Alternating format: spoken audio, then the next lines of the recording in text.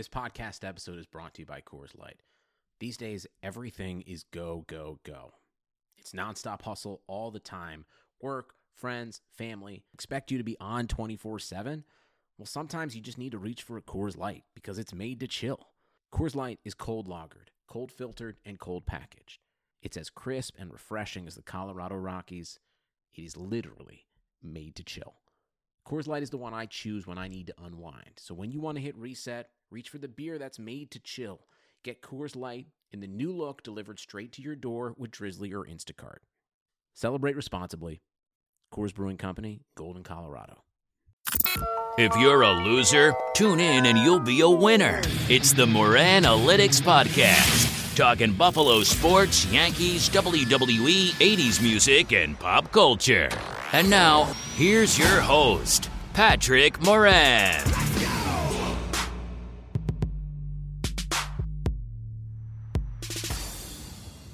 Alrighty then, what's going on, everyone?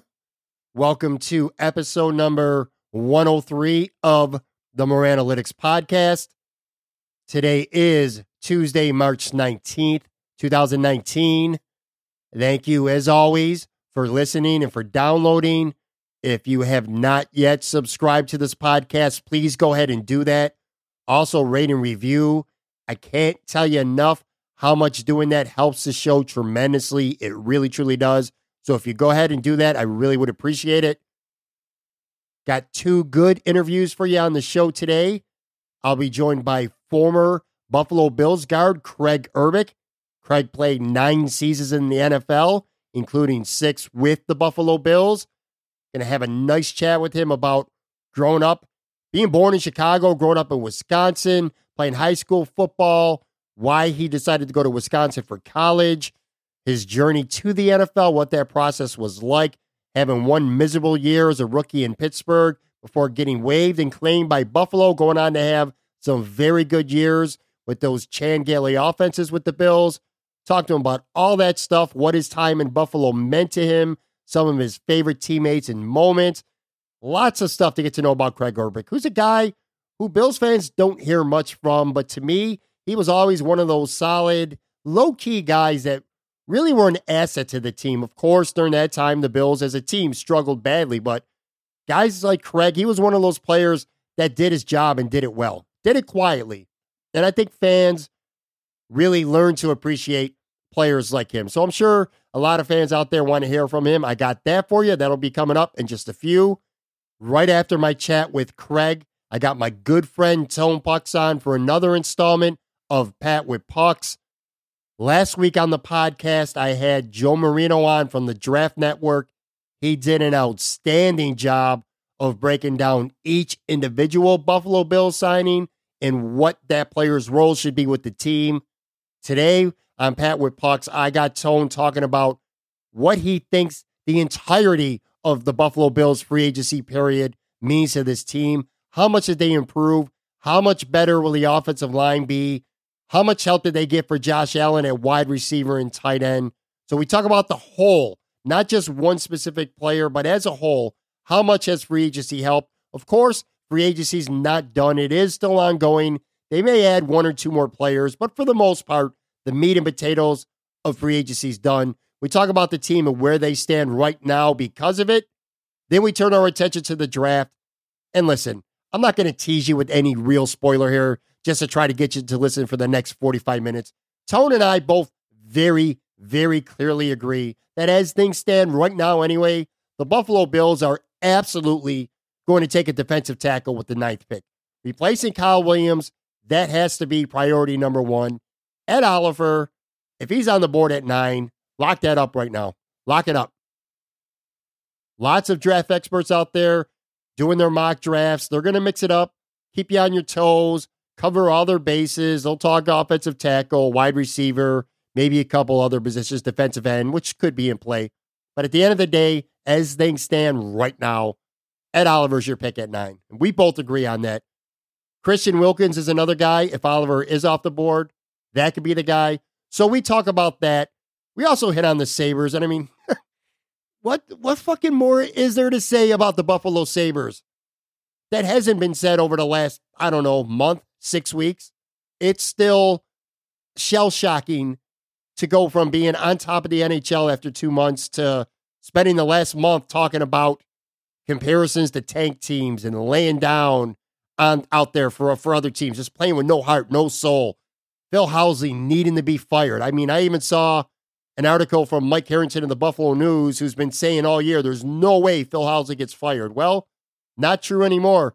Even Mike understands that it's something that might have to happen. So we talk about that and just the continued free fall of an organization that, by the way, Jeff Skinner returning felt like a lock a couple months ago. Anything but a lock now. If I'm Jeff Skinner, if you're Jeff Skinner, are you looking to get out of Buffalo? I am. If the money's close, what would you do? He wanted to come here. Wade does no trade from Carolina to come to Buffalo. Has 37 goals this year.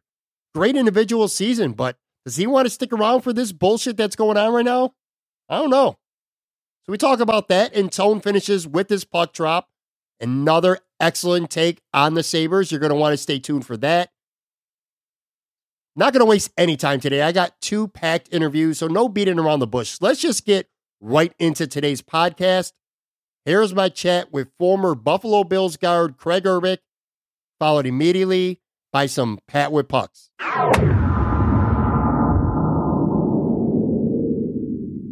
All right, my guest today played 9 seasons in the NFL, including 6 with the Buffalo Bills. He was originally a third-round pick out of Wisconsin in 2009. Played 100 games in the league, including 63 starts. Talking about Kraig Urbik. What's going on, Kraig? How you doing? Good. How you doing? Thanks for having me. Oh, the pleasure's all mine. I sought you out. I always thought you were one of the more low-key, solid Buffalo Bills linemen of the past 10 to 15 years. You know, wasn't a huge name when you came to Buffalo, but you were productive on a team, and we'll talk about this later on, you know, as a team overall that had its struggles, but you were definitely a low-key bright spot for this organization for a long time, and I think a lot of fans appreciated that. I appreciate that. Yeah, it's kind of if you go unnoticed as an O-lineman, that's kind of a good thing. So I kind of that's kind of what my goal was. Yeah. Let's go back to the beginning. That's kind of like when I have a guest on, especially an athlete, I kind of like to go back to the beginning and talk about how you got to where you got to. So you're from Chicago originally, and I know you moved when you were young. Who are a few of your favorite teams and players, and where did you move to when you were a kid after Chicago? So after Chicago, I moved to Wisconsin, just outside of Minneapolis, St. Paul area. And teams growing up, I was a huge Cubs fan, even though I was from the South Side. Huge Cubs fan, Bears fan, Bulls fan. You know, we're in Chicago during the heyday of the Bulls. You know, they were winning all the championships. So grew up a huge fan there. And then going to Wisconsin is kind of their rival, you know, Minnesota and Chicago. So took a little while to get acclimated to be a Packers fan, but baseball my whole life, been Cubs fan, and, you know, football, obviously Packers in Chicago, and the Bears. When did you first start playing organized football? How old were you? Do you remember? I was, it was my last year of middle school, so I was 14 years old. So, yeah, my whole life, my parents were, I was the biggest kid around, and parents were always afraid I was going to get hurt. So finally my friends convinced my parents, and instantly glad that I convinced my parents to have me out. Now, what position did you play when you first started playing? Were you always a lineman? Not many kids when they're 12, 13, 14 years old grow up of dreaming, you know, to be an offensive lineman in the NFL. Everyone wants to be the star quarterback or running back or wide receiver, but obviously offensive line is a very important part of football. Was that always what you wanted to do? Did you always play on the line, or did you move around when you were a young kid? Yeah, I was one of the bigger kids, so I always played D end and tackle. So that was kind of the fun trade-off, being able to play DN and get after the quarterback. But yeah, always loved playing tackle and O-line, and that was kind of one of my favorite things. I love playing DN too, but quickly grew out of that. I'm not super athletic at the end. You went to Hudson High School in Kraig County, Wisconsin. What was your experience like playing high school football in Wisconsin? It was good. You know, we were in a pretty decent conference, big schools, a lot of kids went out, and we had some good teams. My senior year was the first time we went to playoffs in like 30 years or something like that. So we had some struggles in high school, but, you know, once we got that program rolling, they started doing really well. So, and they've been doing well for the past, you know, decade I've been gone. So it was a fun time. A lot of friends playing it. That's kind of what my main draw to football was how many of my friends were playing it. So it's kind of one of those things. It was just so much fun. Well, you must have been playing it well because you end up going to a very big school for college. You go to Wisconsin. Were there other schools that you considered going to, or was it Wisconsin all the way for you? Yeah, early on in my junior year, there was teams like Northwestern, Minnesota, Wisconsin. Those were kind of like the main teams, and it was kind of I was in awe just getting on the interest from those big teams, and it was just kind of a huge deal. And I didn't know what to think of it. I never thought I would ever go play Division I football, and all of a sudden all these teams. And after I learned of the tradition of the offensive line at Wisconsin, and I made an early commitment my junior year, March my junior year, and teams were asking to still recruit me, and I said I was a hard commit, so teams just dropped off after that. Now, like I said, going to a Big Ten school is a big deal. What was that experience like playing at a Big Ten college? And by the way, 3 times first or second team, all Big Ten selection, ESPN.com, All-American your senior year. So plenty of accolades for your play as well. Yeah, it was a great program. Wisconsin's a great school, great city. Madison, Wisconsin, it's a great city. It's a great sports town. They love the Badgers. Tailgating's awesome. School was fun. Obviously, the after games and the games and stuff like that. It was great. And even when I got there, I had no thought of ever playing pro. It's one of those things. I went there, I'm gonna get a good education. Maybe I'll play. And then all of a sudden, my redshirt freshman year, started every game from then on. I didn't miss a game until the end of my senior year when I got hurt. So it's kind of one of those things that just, things just happen. And, I got in and got thrown in the fire and started playing well my sophomore, junior, senior year. And, that's kind of where it kind of just took off. What was the process like for you from the time that you finished your college career into the NFL draft? There's lots of football fans out there that always wonder about that stuff. What it's like to go from college to the NFL. I mean, not just playing on Sundays in the NFL, but that process from the time you're done with school until the draft. What are some of the things you do during that time getting ready for the draft? What was that process like for you?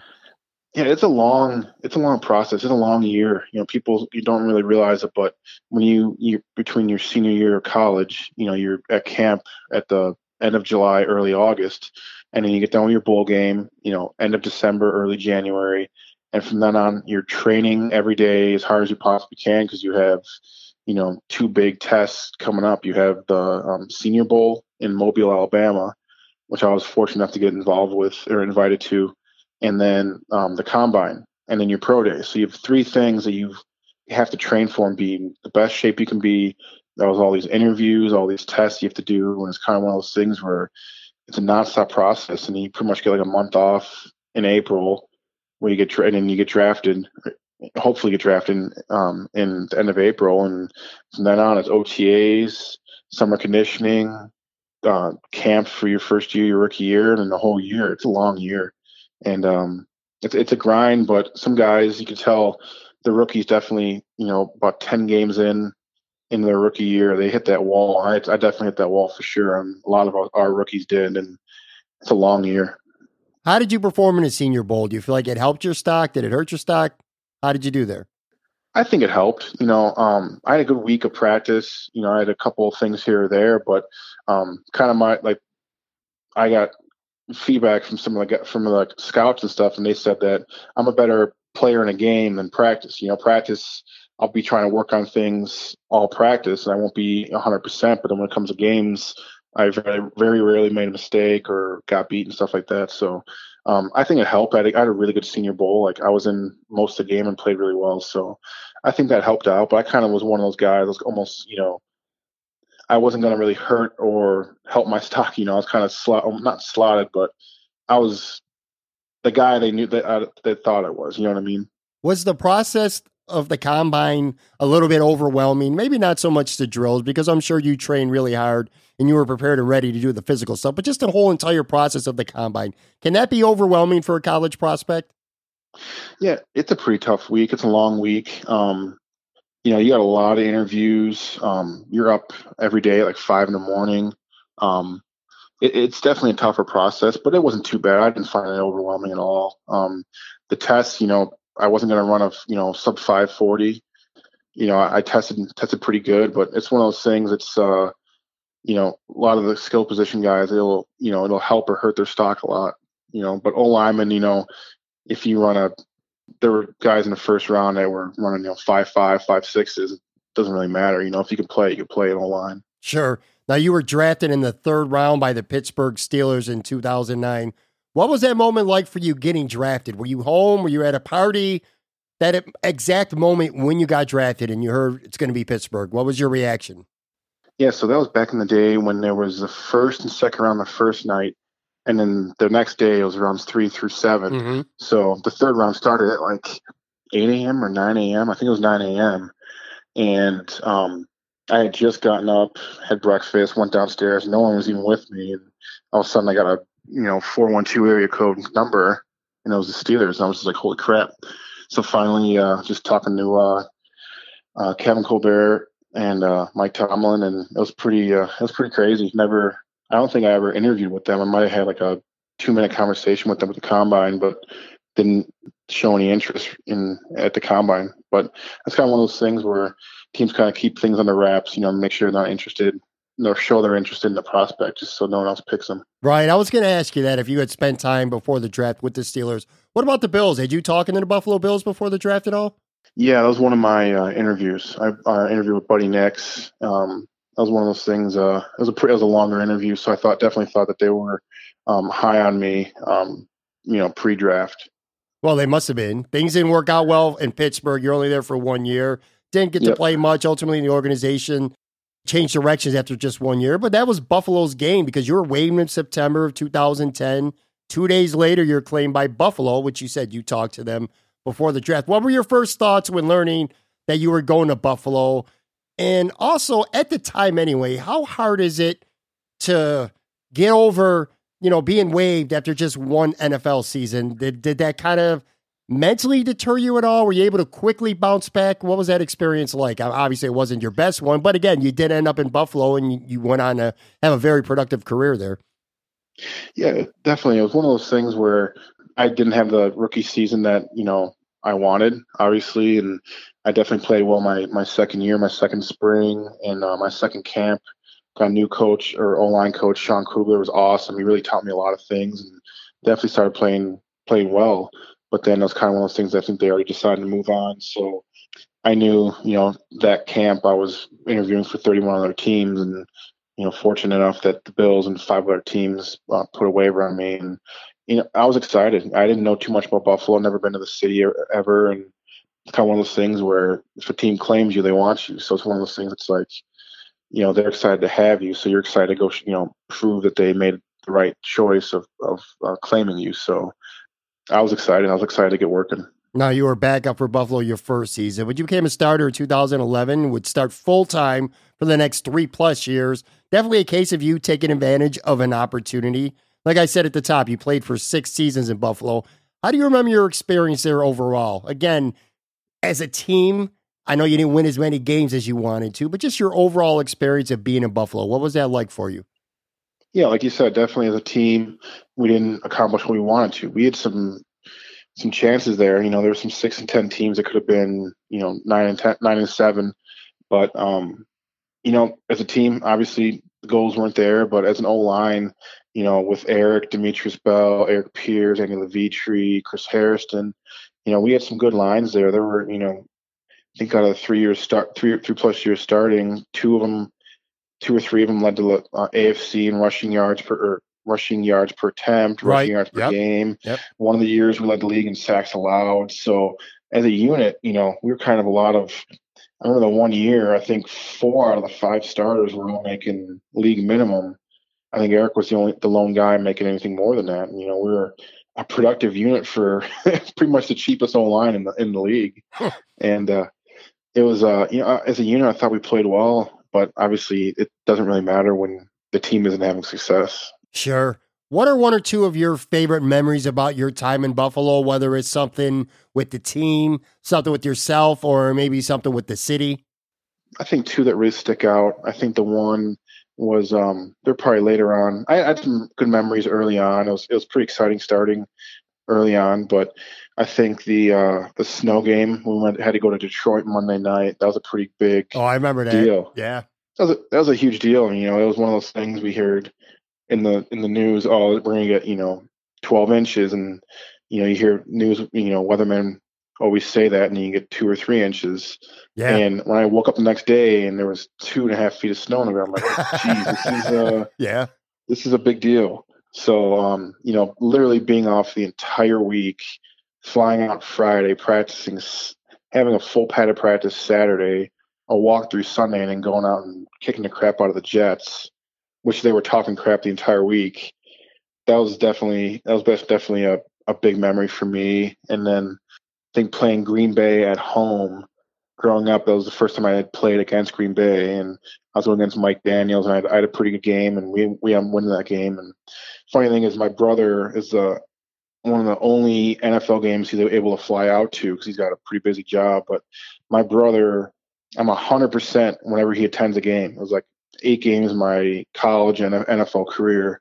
Whenever he comes, we win, and two of them ended up being like we were huge underdogs and we won. Oh, so wow. he's kind of a lucky charm, but that was a pretty big game too. I had a lot of fun in that. I'll tell you what, I remember that Detroit treated Buffalo really well when you guys went into town that Oh night. yeah, And obviously it wasn't a home game, but in some ways it kind of felt like a home game. Yeah, you kicked the Jets' ass. That was an awesome night. I remember that real well. Yeah, it was a fun time. So you played one season in Miami in 2016 after Buffalo. Yep. You suffered a knee injury 2017, kind of pretty much spells the end. You officially retired last year after 9 seasons. Do you ever pitch yourself sometimes? You're growing up, you're playing football as a little 12, 13-year-old kid. Well, not little. You were one of the bigger kids on the team, but still as a young kid, and you realize what you've done with your life, that you were able to do something that millions of kids just dream about. You ever have to pinch yourself sometimes and be like, not only did you play, but you played in the NFL for 9 years too. You know what I mean? Yeah, for sure. It's one of those things that's weird because it was never really a dream growing up. I enjoyed playing so much. It was such a fun time for me. It was one of those things where it was like every level I attained, it was kind of one of those things where me just having fun was almost kind of what made me successful. You know what I mean? Sure. It wasn't, I didn't set goals or anything like that, but definitely, pinch myself all the time because it's just, like you said, it's just to be able to play that long, to be able to retire at 32, 33 years old. It was definitely, I pinch myself every day. I'm so thankful of the friends that I met, the teammates, everything I learned and all the experience that I had, going to London. It was a great time. I really, really appreciate my whole time in the NFL. Do you still keep up with the Bills at all today? Oh yeah, for sure. I went up for a game. Funny, it's actually a funny thing. Last year, I went to Tampa to visit Garrison. Me and Eric went to Tampa to visit Garrison, Sanborn, and Fitz, and that was my first NFL game I've ever attended in my life. I was 33 years old.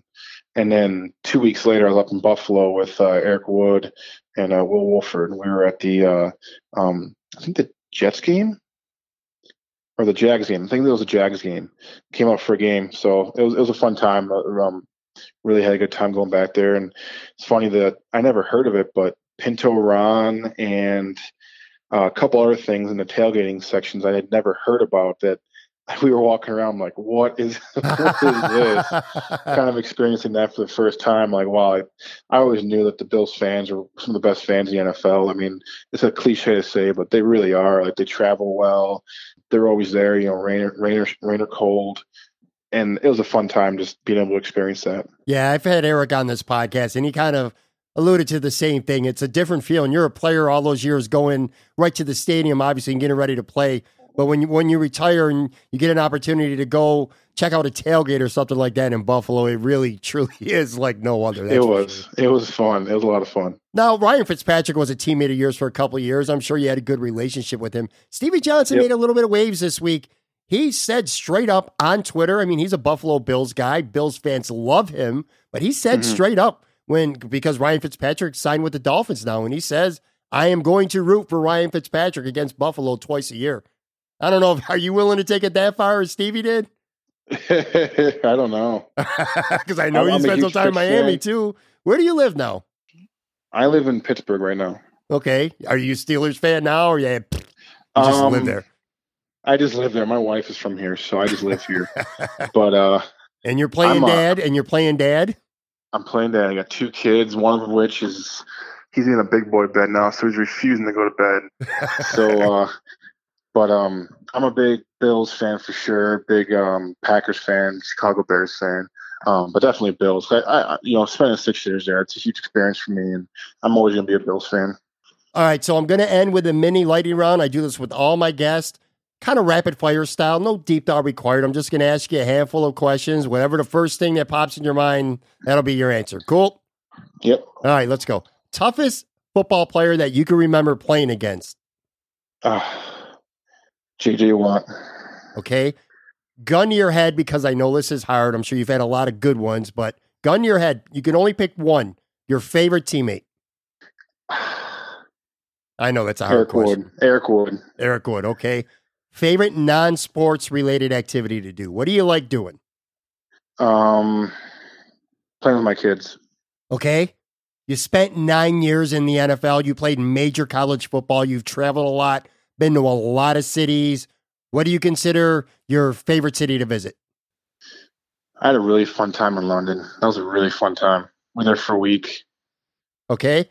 Favorite sports movie? Any Given Sunday. You got a favorite TV show? Yes. Peaky Blinders. Oh, that's a good one. That's a good one. If you had never played football in any capacity, if you went to Wisconsin and that was as far as football could have taken you, what do you think you may have went on to do with your life? I don't know. That's tough. I'd say something like marketing or like construction, something like that. Okay. I like working my hands. Second last question here. I know you're not too big of a Twitter guy. You only follow like 165 people. So this is going to be probably hard for you. If you could only follow one person, if Twitter sent a note to you and said, Kraig, you're only allowed to follow one person now on Twitter. That's it. One person or one handle, and that's all you could follow. What would be that one must follow on Twitter that you have? One person. Or handle. Yeah. I would probably say ESPN. Okay. Last question here. You could have 3 dinner guests from any era, dead or alive, football player, celebrity, whatever. Doesn't matter. Anyone you want. 3 dinner guests at your table, food, couple beers, whatever. 3 people. Who you got? Besides my wife? Yeah, besides your wife. We won't even count her. Yeah, so I think one would be Anthony Bourdain. I think he'd be a hell of a dinner guest. He's got a lot of stories. Anthony Bourdain, Michael Jordan. Okay. And Chris Cornell. Chris Cornell. All right, man. Yeah. Good stuff. Everyone follow Kraig on Twitter at Kraig Urbik. Thanks, man. This was fun. Like I said, you're one of the more low-key, solid Buffalo Bills linemen over the last decade or so. Really glad to have you on, get to know you. Got fans out there that probably, I'm sure, would love to hear from you, so I'm sure they're happy and get to know you a little better as well. Thanks for doing this. Thank you very much. Thanks for having me.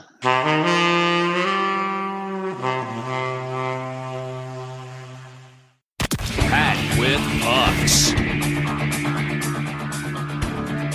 To the victor belongs the spoils. Why don't you get the fuck out of here before I shove your quotations book up your fat fucking ass? The customer is usually a moron and an asshole. Okay, a simple wrong would have done just fine, but... All right, I got Tone Pucks in the house. We're going to talk a little UB, little Buffalo Bills, Buffalo Sabres. We'll do that in a few. Quickly, though, man, I haven't been talking to you much in the real world lately. You've been busy going on like date nights and checking out the theater and shit like that, man. What's going on, dude? What's up? Like one date night in like the last 3 months, but it was just a short time ago. So I see where it's fresh in your head. Nah, man, I'm back in the daddy game. I'm just chasing around after these crazy kids. It's nuts. Were you sneaking scores on your phone during date night? I got to be honest, I wasn't, and it was killing me too. Because when I walked into the theater. All right. Now this is like a place that's like right next door to Shades. It's called 710 Main Street.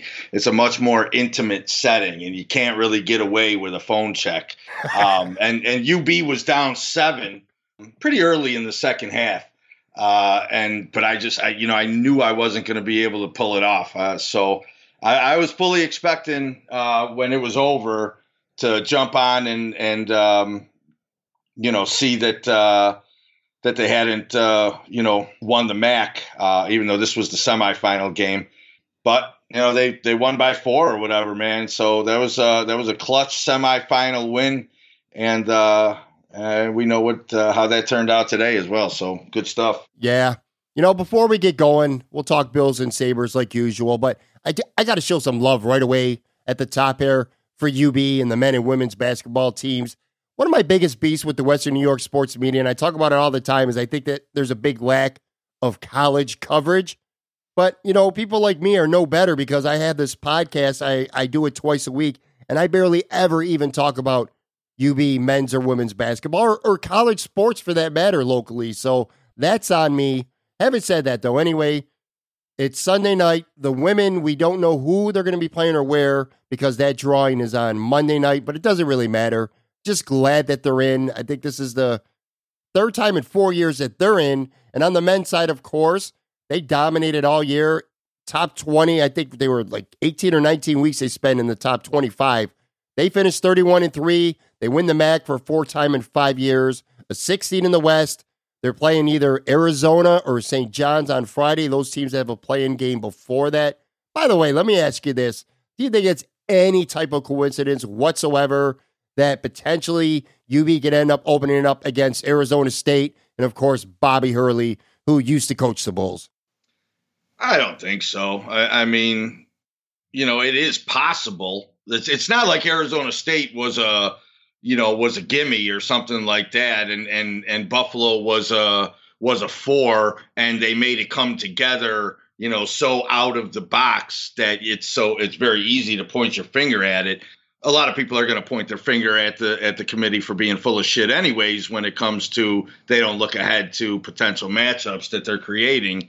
But, Arizona State was a true fringe team, and Buffalo was a true, 5 or 6. So the fact that it came together, they could try to sell you on it being a coincidence. They could get away with that if they want to. Some things just work out kind of cool. It doesn't all have to be scripted necessarily. I'm probably in the minority there. Everybody else is like, sure, it's random, but it's possible. These both seeds fell about where they were expected to fall, and coaches do move on from MAC programs to coach Pac-10 programs, and it's possible that it just worked out that way. So let's just enjoy it regardless if it happens. Yeah, Harry, I'm really ready to just sit back and enjoy it. Very proud of both the men and the women's teams. Can't wait to watch them play. And the funny thing about Friday is, again, the UB, on the men's side, they're a 6 seed. They're actually expected to win. That's weird. Usually you're just happy to have these teams get in the tournament. But in this case, with the men especially, they're expected to win. And if they get past either Arizona State or St. John's, then they probably got a date in round 2 with Texas Tech, the 3 seed, assuming they beat Northern Kentucky in the first round. That could be a winnable game as well. But yeah, regardless, I'm just ready to sit back and enjoy it. Much love to UB men and women's basketball. Really, really proud of them. Let's turn our attention now to the Buffalo Bills for a few minutes. Free agency, I mean, holy shit, dude. They've signed 10 people already. 10. Not going to go through each guy and get your take on each. I already did that last week with Joe Marino, who was on from the Draft Network. That was a lot of fun. But I do, while I have you on, want to ask you, as a whole right now, what are your thoughts on this class? Are you happy with what they're doing? What makes you happiest about what they've done in free agency? What might make you the most weary right now? Again, as a whole.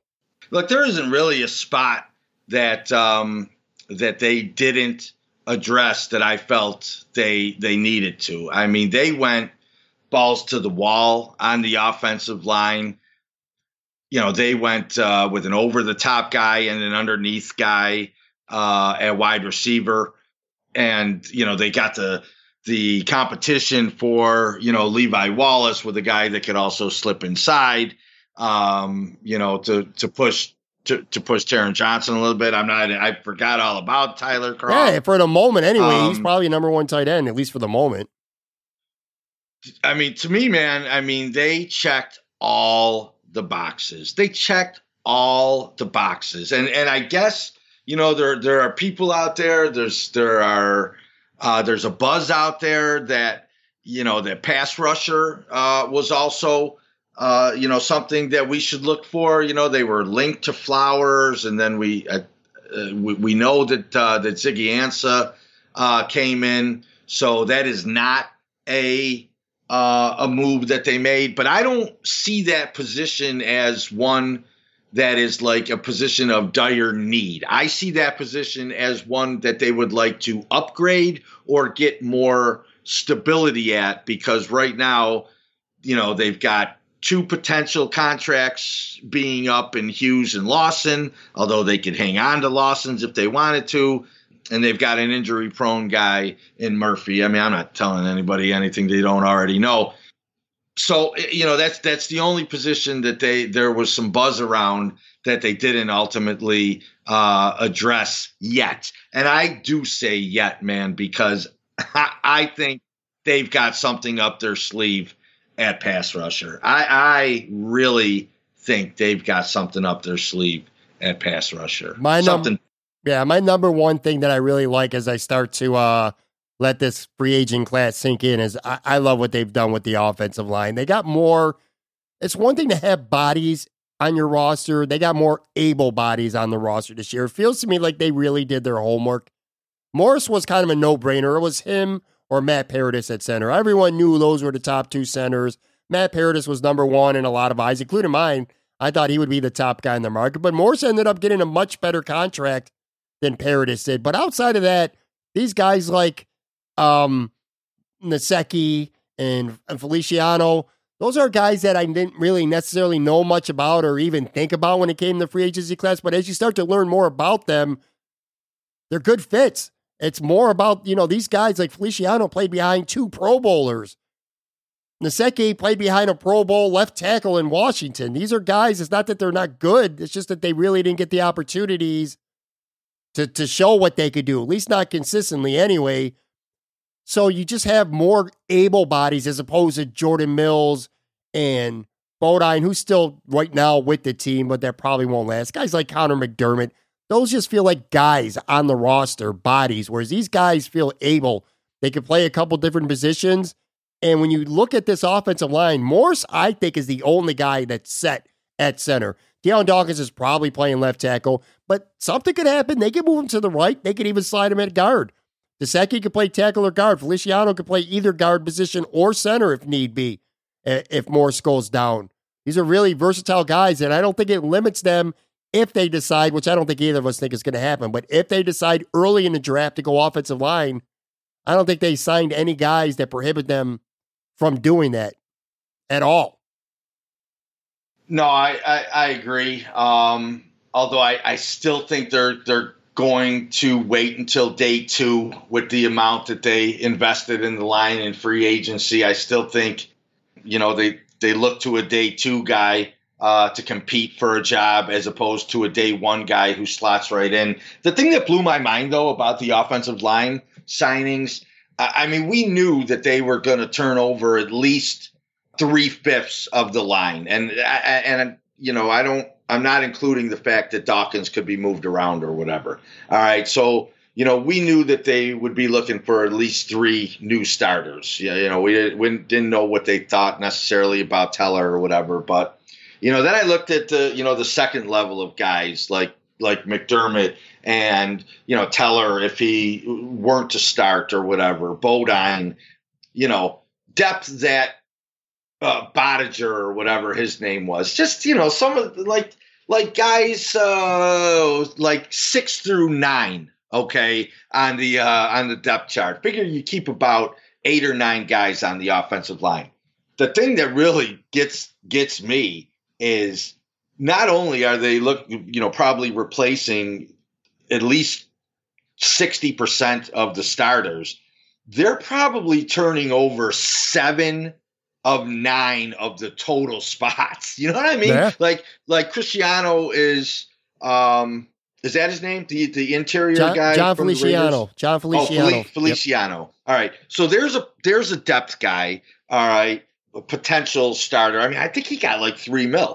Then they signed the cat from the Patriots just yesterday. Adrian Waddle. Yep, he's a tackle. So there's a 1-year guy. So there's another tackle now to go with the Redskins guy and Dawkins. All right, and Spencer. Don't forget Spencer Long too. They signed him a couple weeks before free agency. So you got Long, Feliciano, and Morse on the inside. You know, they're turning over not just some starters. They're turning over the whole damn thing. Absolutely.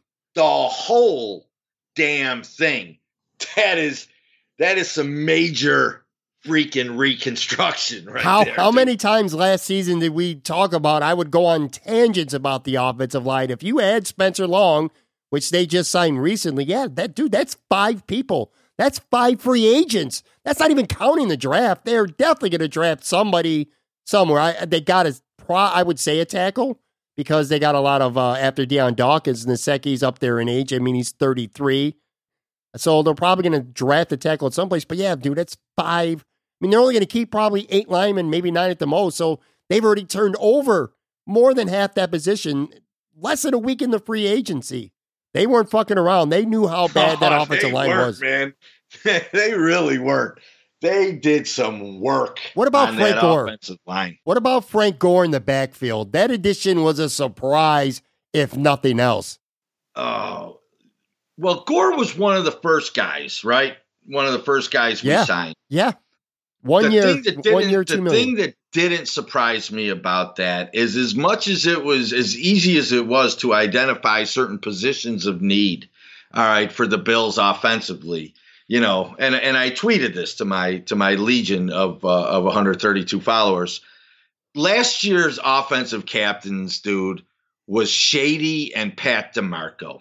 Okay, that screams of a lack of leadership, a tremendous void in leadership. One of them simply, I don't know, just doesn't really strike me as a great leader. I mean, I like Shady, the football player, a little bit, you know, definitely not so much the guy, but the football player, you know, I like him. And, you know, he boosts the new quarterback up and things like that. And those are good things. But look, you know, LaShawn McCoy doesn't scream captain to me. Okay. He just doesn't. And Patrick DeMarco, you could just get the fuck out of here with. This team had a huge leadership void on the offensive side of the ball. And I like Frank Gore as someone who can help fill that void, quite frankly. I think he wasn't bad last year. Dude, I looked at his numbers. I think the guy can still play, man. Well, you know, when Gore got signed, my first thought instantly was, all right, well, bye-bye Chris Ivory. But that hasn't happened yet. Maybe it won't, because, sure, this team needs to get a young running back, or at least that's the train of thought anyway. But Josh Allen's only in his second season. Maybe the staff has decided that let's have 3 veteran guys, because most teams will carry 3 tailbacks. Let's have 3 veteran guys back there, and we'll worry about a young guy in 2020 or something like that. Maybe they just say, let's wait till next year, and then we'll address that. But for this year, Frank Gore, LaShawn McCoy, Chris Ivory, 3 veteran guys back there. They can only help. And when it comes to that position, it's all about 2019, and we'll worry about the future in the future. I'm with you. I think you might as well keep all 3. And, you know, I would still draft somebody. I'm still grooming somebody. You know, I'm not. I'll put it to you like this. All right. I'm keeping all 3 to enter training camp, but I'm probably not exiting camp with all 3. Yeah, that's that's how I'll put it. All right. I'm going to camp with all 3, but, you know, whether it be injury or whether it be, you know, someone else just coming and taking the job from Ivory, or whether it be on the much bigger side of things, like you have speculated at times, you know, whether a dance partner comes around for Shady after Gore has a little bit of time in and he's vested and the season's upon us. You know, trading Shady now, right, so shortly after Gore signed on and they're excited to play with each other, all right, that wouldn't go over well.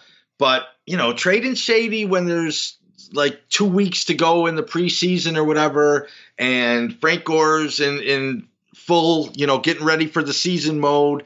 And, we've drafted a guy for Gore to groom, boy, that falls into place real nice as a potential, 1, 2, 3. So I wouldn't rule that out either. I would hang on to that conviction that you have. I still have it.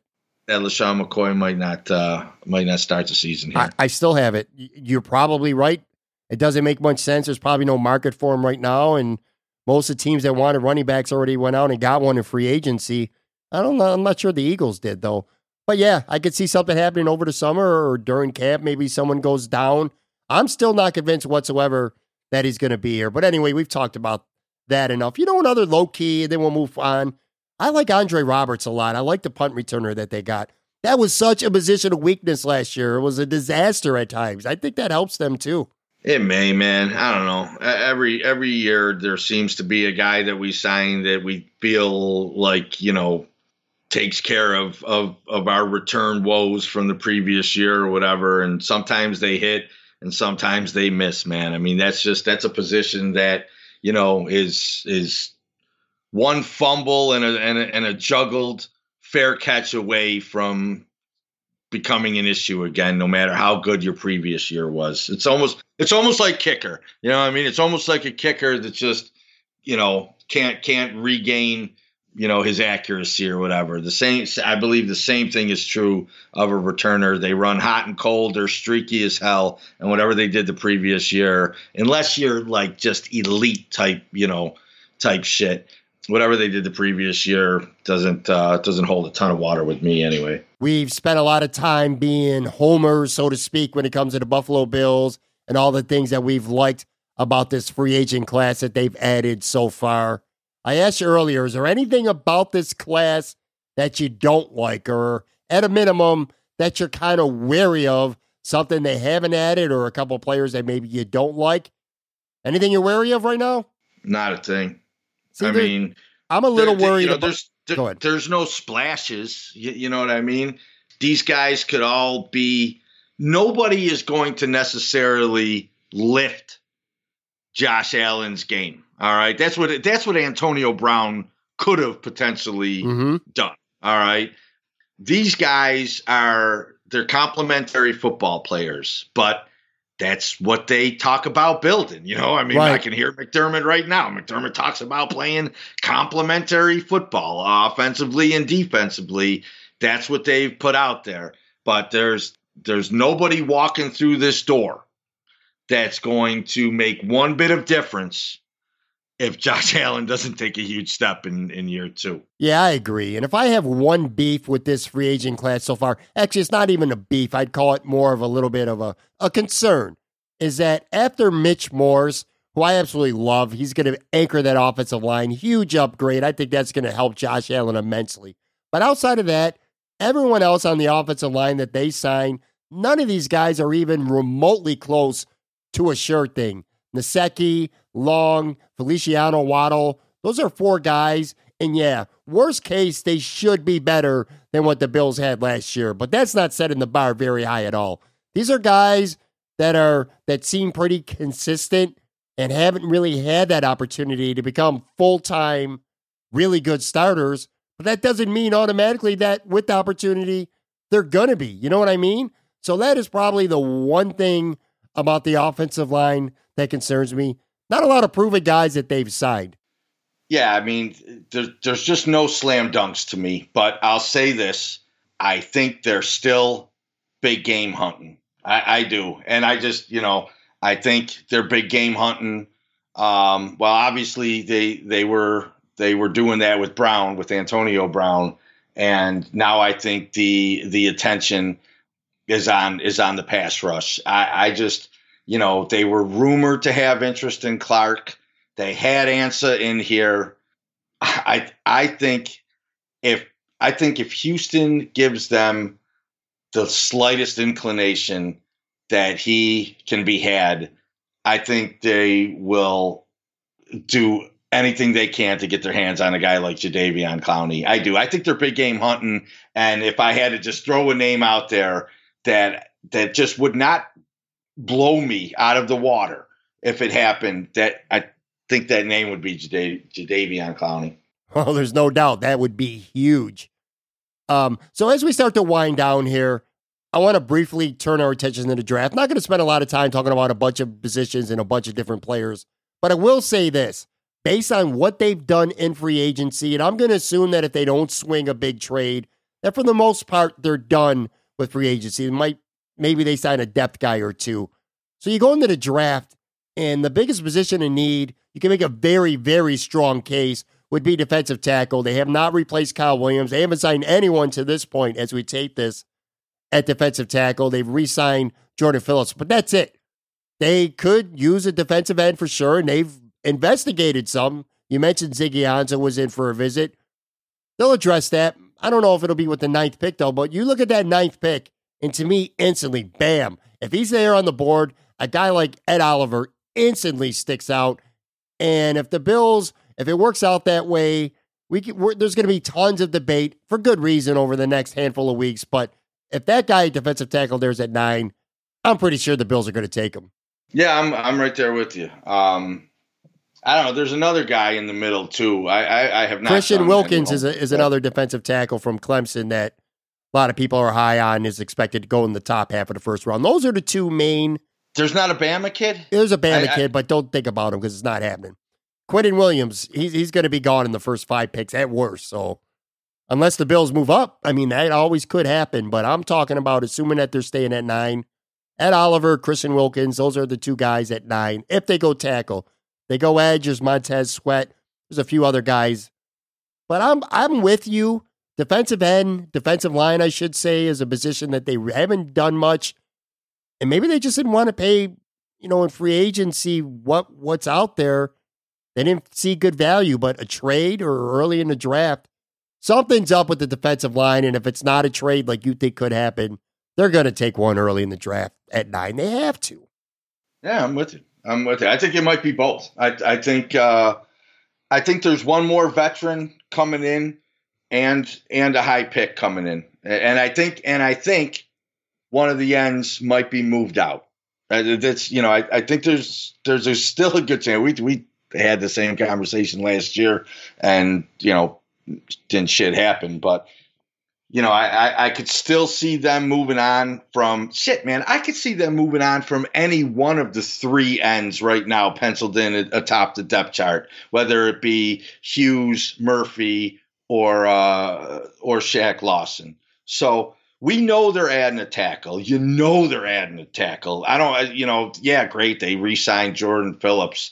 We are weak on the interior. Okay.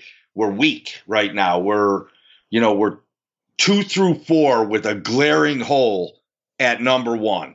Got to be addressed. That would piss me off. All right. You want to say what would, annoy me out of what has happened or hasn't happened?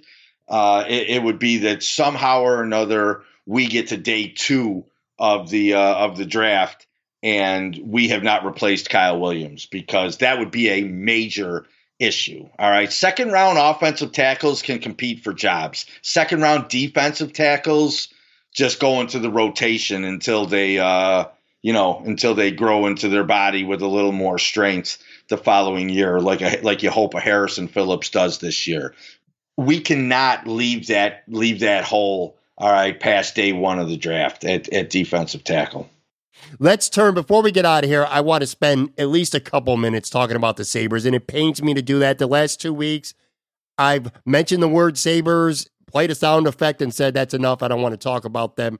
They did end a 7-game losing streak on Sunday, a shootout win over the Blues, but who gives a fuck, right? I mean, are you out? Not me. Are you mentally checked out?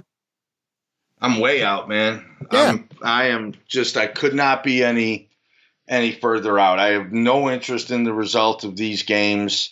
The next bit of Sabres news I want to hear is that Phil Housley has been fired. That's it. I think he's awful. If there is one good thing, one takeaway that I could say about this season that I kind of sort of like, and I know this sounds stupid, but whatever, I don't even care.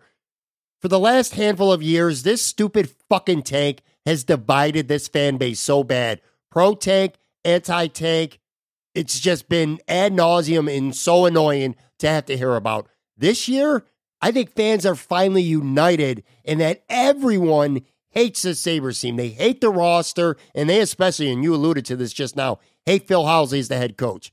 Everyone hates them, so they're united when it comes to that. So at least if there's one silver lining for this fucking train wreck of a disaster of a season, I would say that's it right there. United, everyone hates this team. Well, I guess, the one thing where there is a little bit of division this year is, some people are ready to give Botterill as much of the blame as others give Housley. So, yeah, there is some of that. I'm not one of them. I'm okay with Botterill. I don't know why. If there's any sort of percentage of fans out there that want Botterill gone already, I think it's very, very small. Not even enough that's worth discussing. I'll tell you one thing that is worth discussing, though.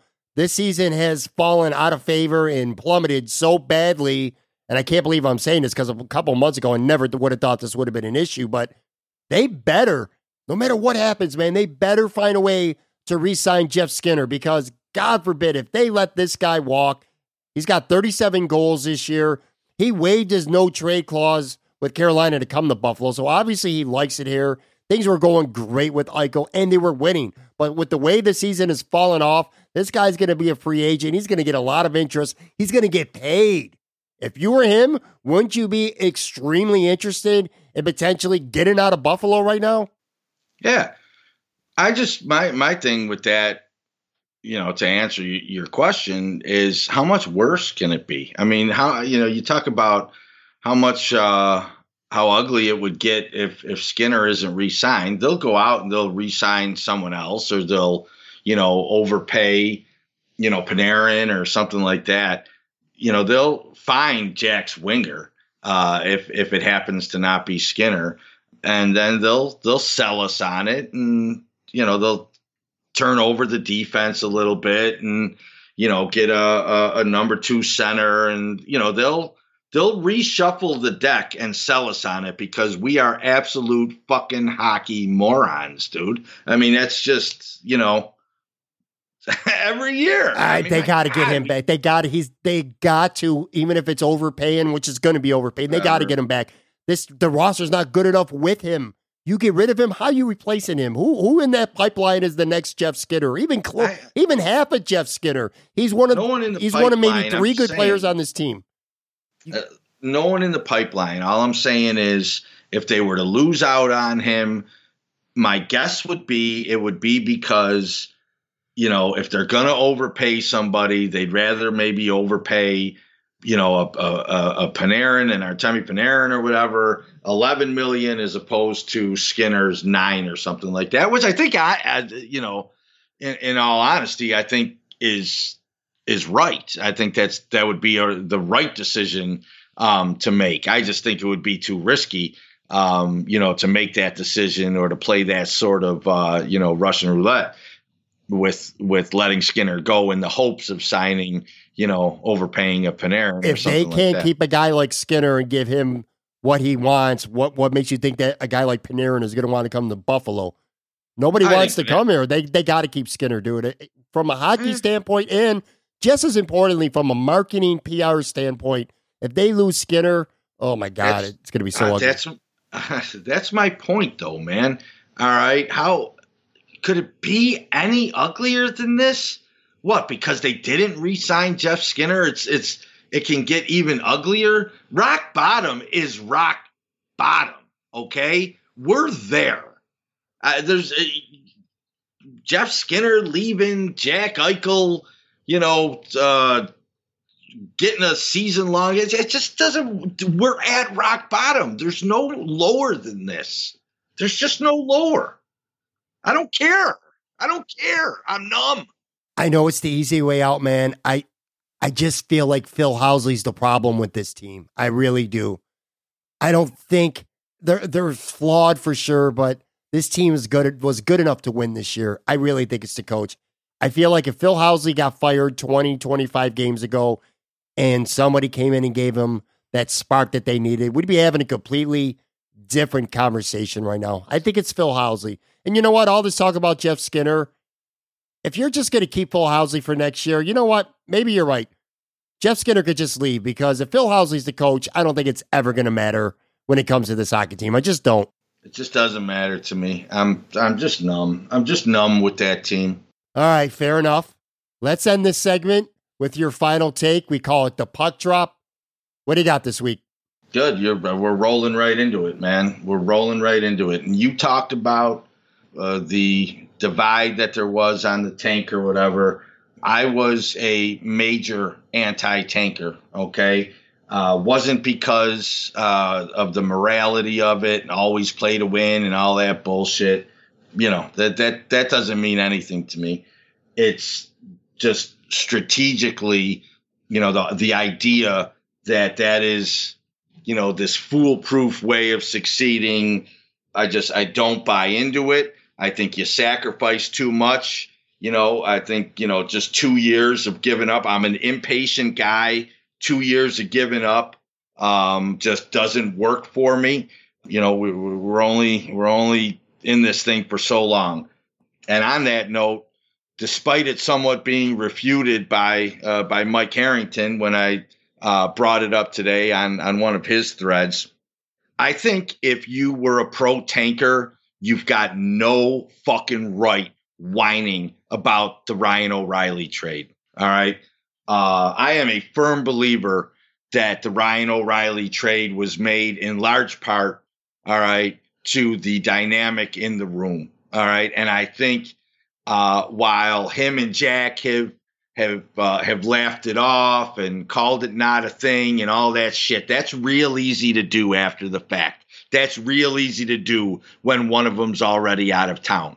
But when you invest as much time, okay, as this organization invested in getting Jack Eichel, you don't let anything get in the way of his happiness.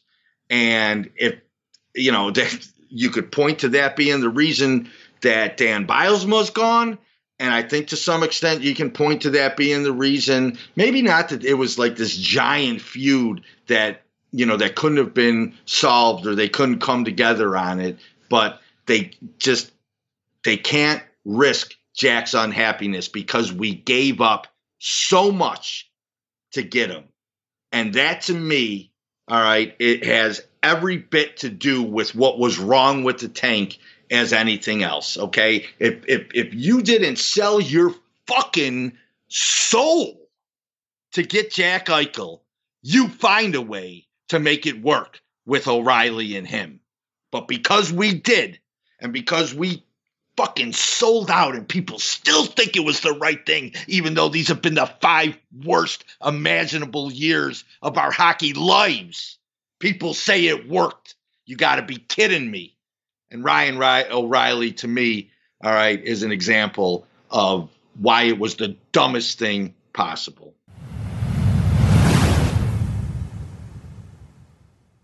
All right, folks, that is going to do it for this episode.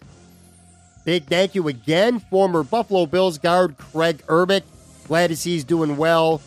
Really good, underrated player when he was with the Bills for 6 years. Again, glad to see he's doing well. That was a fun chat. Thanks, Greg. Thanks as well to my man, Tone Pucks. Pat with Pucks, always one of my favorite segments on this podcast. Anytime I get a chance to get together with him and tape something, I always enjoy doing that. So thanks as well, Tone. Coming up on the show on Friday, I have NESN sports reporter in Boston, Courtney Cox. She's going to be my guest. I am looking forward to having a conversation with her. Guys, if you have not done so already, and I don't know why you would not have already, but if you haven't, please subscribe to this podcast. It's quick, it's easy, it's free. You subscribe, new episodes automatically get sent directly to your phone or to your iPad, your computer, whatever, within just minutes of the release. That is always the benefit of subscribing. Simply put, you're going to get the podcast before anyone else does. So please do that. Don't forget to rate and review. That always helps the podcast tremendously. You can catch us on Apple Podcasts, Google, iHeartRadio, Stitcher, Spotify, pretty much anywhere future award-winning podcasts are found. Don't forget to follow me on Twitter at Pat Moran Tweets. You can also follow us on Facebook. Hit that like on the Moran Analytics Podcast Facebook page. Thanks again for listening. I really, truly do appreciate it. Appreciate each and every single one of you. Talk to you again on Friday. I'll catch you on the flippity flip. Bye.